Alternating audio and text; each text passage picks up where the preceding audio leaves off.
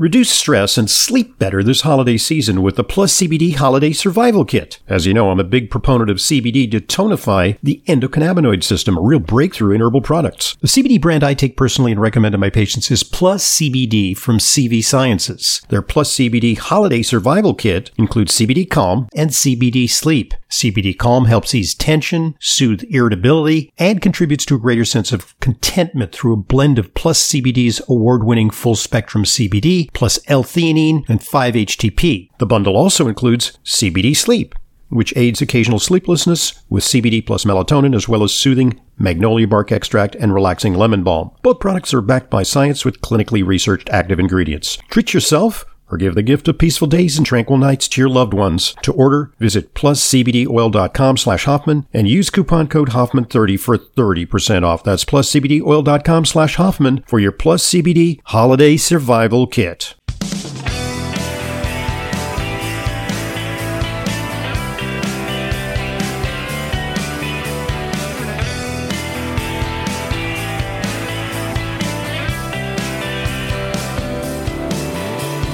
Welcome to today's Intelligent Medicine Podcast. I'm your host, Dr. Ronald Hoffman.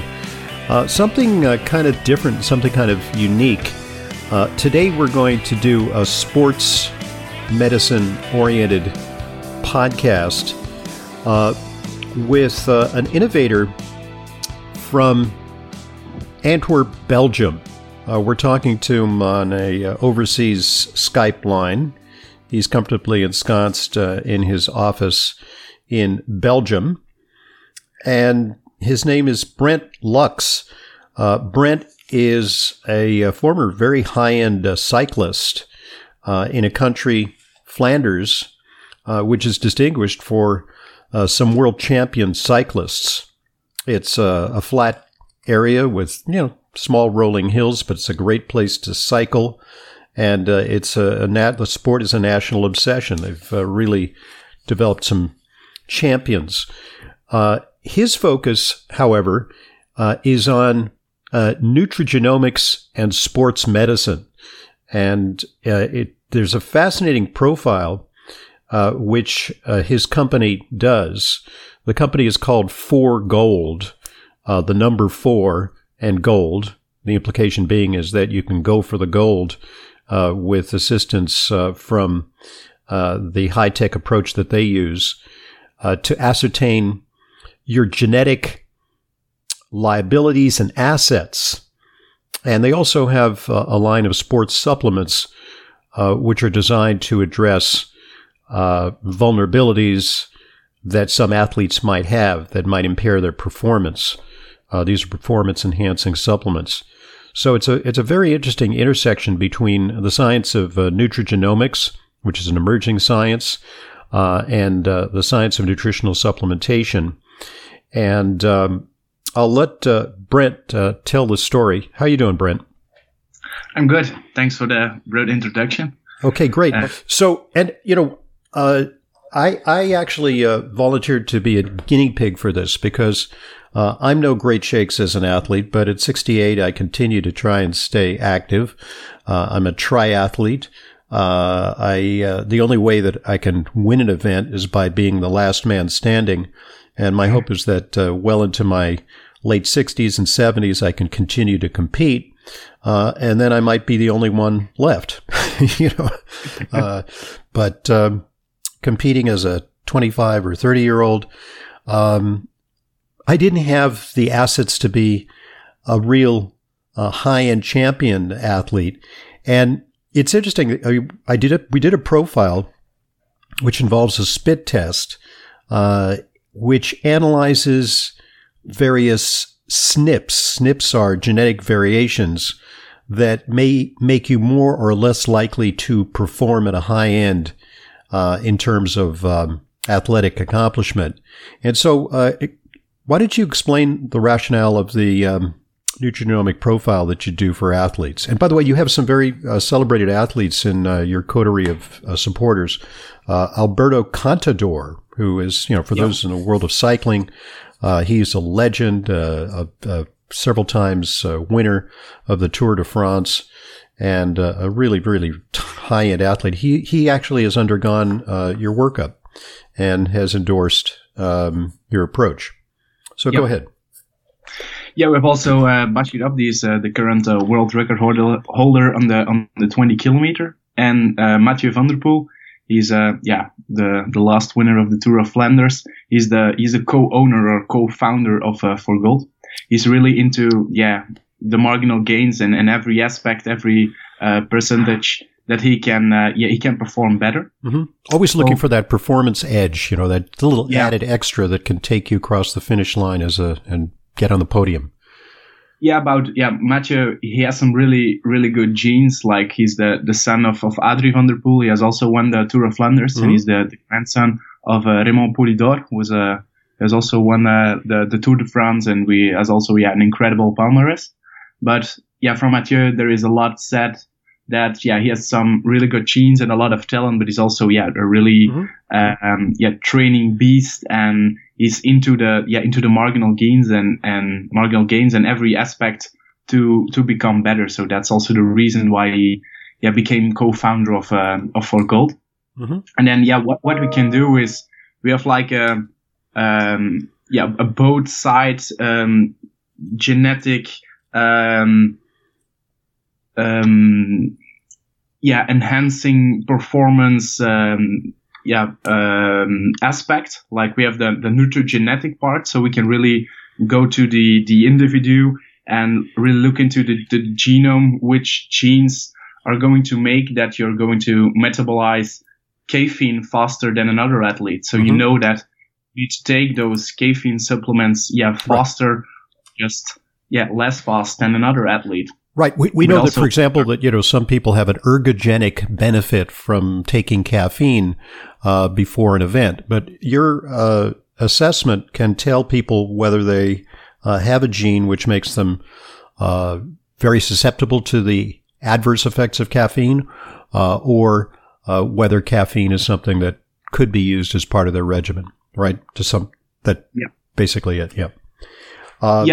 And looking at that, just to personalize it, I'm looking at my own profile, and my profile says that when it comes to caffeine, I have a favorable profile, and I think I have a sort of a mixed gene for caffeine. I'm sensitive to caffeine, but I'm not overly sensitive to caffeine, and I can still get a little bit of a boost when I take it. It's not, for people who have a gene where they very rapidly metabolize caffeine, they don't get that much of a boost, right? Yeah, I think it's, can I explain it?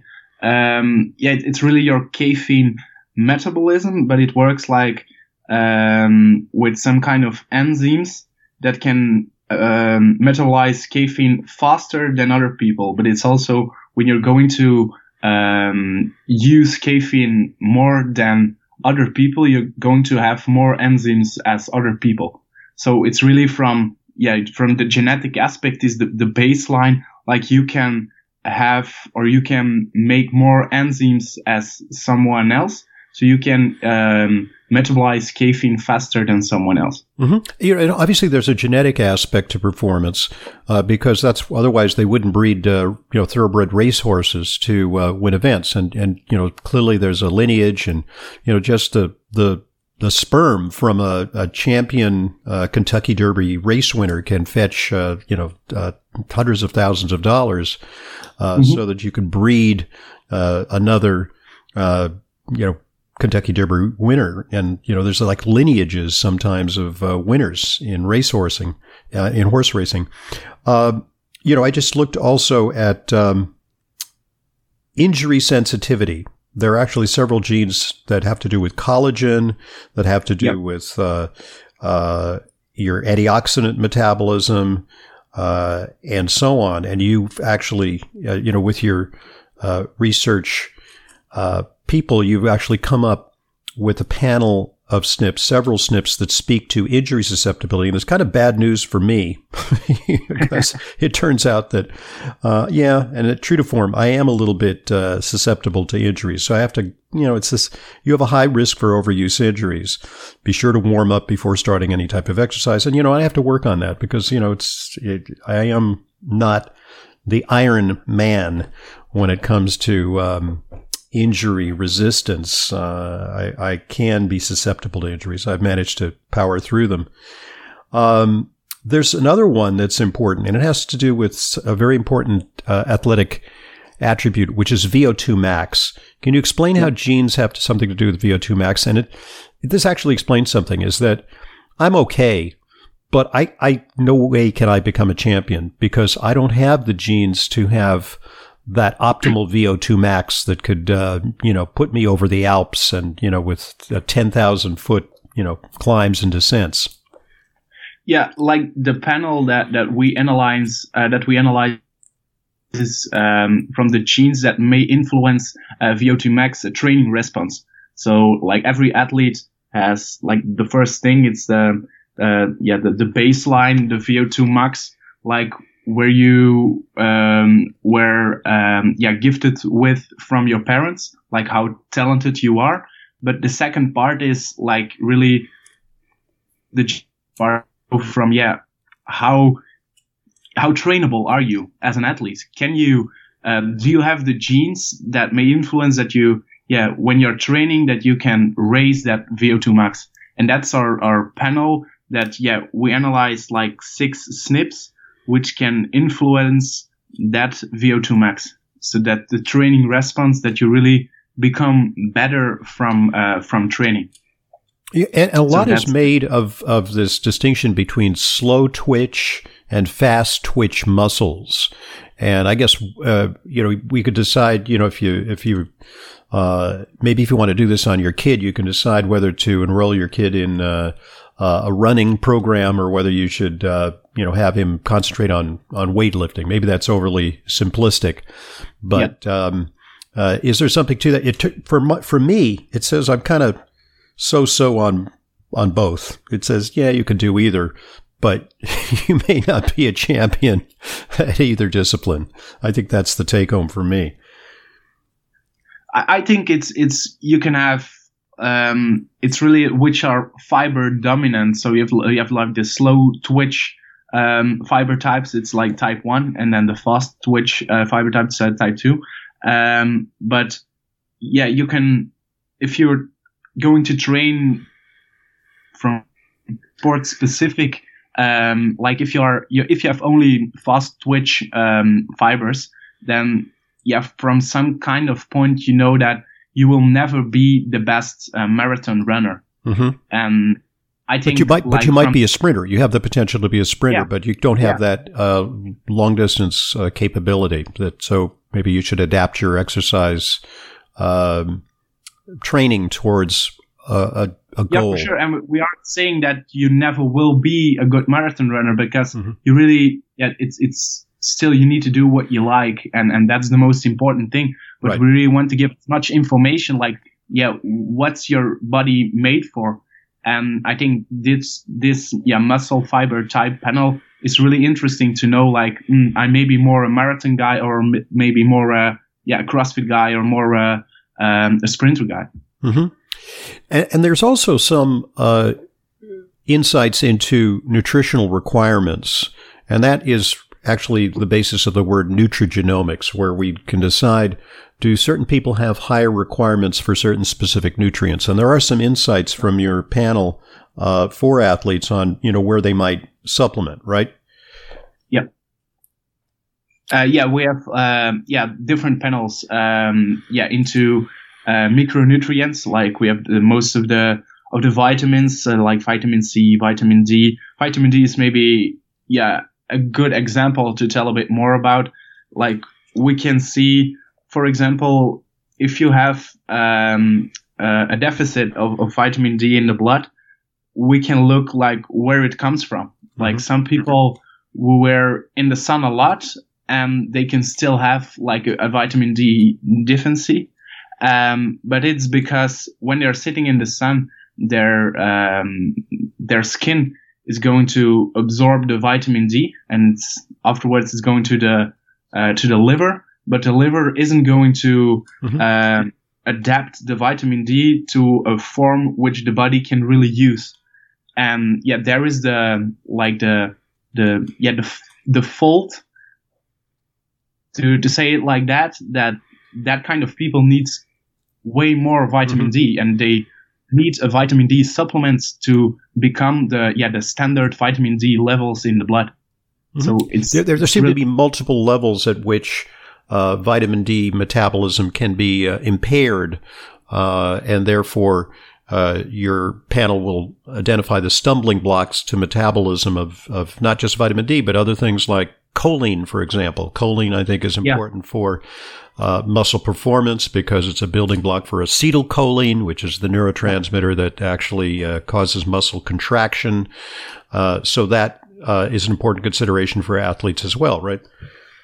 Yeah, and it's also for phosphatidylcholine, which is also really important for muscle cellular membranes. It's also important for the brain for good liver conditions. So we can look like choline is a half vitamin. It's not that known in society just because it's a half vitamin and not a normal vitamin. And because it's a half vitamin means that we need half of the part from our from our food. So we can make it. But we can't. We can make but we need some outside sources. I mean, the true meaning of a vitamin is that something that you can't make, but you must get entirely from outside sources. So you say choline is somewhat endogenously produced internally by the body, but some people need more from outside sources. So it's kind of half and half. That's interesting. Yeah, and we can look like from some kind of people. We can look like. That choline is really a normal vitamin just because they don't make any choline by themselves. And then it's really important because some people have a choline deficiency and they don't know it. So, it's really an important panel as well, just because it's not that known, choline, but it can have a big impact on sport performance, but also on mental health, on liver health. And also there's a lot on antioxidant status because high level exercise generates a lot of free radicals, and we know that antioxidants can play a role in not just performance but in recovery and sustained athletic careers. So you look at things like superoxide dismutase genes, other types of antioxidant pathways. Some people are vulnerable because they just don't have, for example, glutathione peroxidase plays a role in that too, and you're looking at those pathways as well. I think like the whole panel from our redox balance panel there is the most knowledge, just because we have also our nutrigenomic recovery, which is directly linked to the redox balance panel, and it has influence on the results. But we're really going to look here to 11 SNPs, and it's really the whole algorithm behind it. It's really there is a lot of science behind it, because it's really important. The whole redox balance system, it's not easy just to tell people. The inflammation SNPs, or the SNPs that have influence on inflammation or oxidative stress, but it's a really interesting one. Right. Now, the other thing about this is that this is a work in progress, and you have a research team behind you. I have to say that Belgium is a country that is really, really exciting from the standpoint of science, technological advancement. A lot of that is centered where you're located in the Flanders region of Belgium. It's really distinguishing itself in terms of high tech, and they have some wonderful universities there. And you have the resources of a lot of great scientists who can update and modify the algorithms that then spew out results for your clients. We're working together with a university also to get the DNA extraction. We work with a university lab, and then we do the in-house interpretation of the genetic data by our scientific team, with Nicolas, our head of R&D, as most of the knowledge, and we're constantly working to improve our algorithms, to improve to get more knowledge and to get more panels, to know more about certain SNPs which can influence on the panels. So we're really, it's a young science, but we're still looking to evolve, to become better, to become smarter, and to make people to give people more information about their health so they can live more healthy. Indeed. Yeah. So if, I submitted a saliva sample in 2020, that's all there is to it, is that it's a spit test, and it's sent for evaluation overseas. But people's DNA doesn't change, so that it is what it is. It could be done at birth. It could be done, on your deathbed. It's the same. But the science is progressing. So is it conceivable that in 2022 or 2025 that looking at the same DNA, you might come up with an enhanced interpretation of that? You might have some new spin on what those results are. Normally, like the panels we have at the moment, we're quite sure like that they're 100% science based, and that interpretation isn't going to change. Like, for example, when you're lactose intolerant at the moment, you're lactose intolerant. That's in stone. Yeah. 2 years, it doesn't change. But I think like the main conclusion will not change, but there will be more side SNPs which can influence a bit, but will not make the end conclusion different. Mm-hmm. But there will just be more information, and everything will be just more. There will be more information to build on. Great. All right, we're going to pause because, as our listeners know, we divide our podcast into two parts. And in part two, I want to focus on sports nutrition and some of the considerations for sports nutrition. It's a controversial field. It's an emerging field. It's a science that continually gets updated. But this Belgian team from 4Gold, the website is 4gold.be. Is that correct? That's the domain name, BE?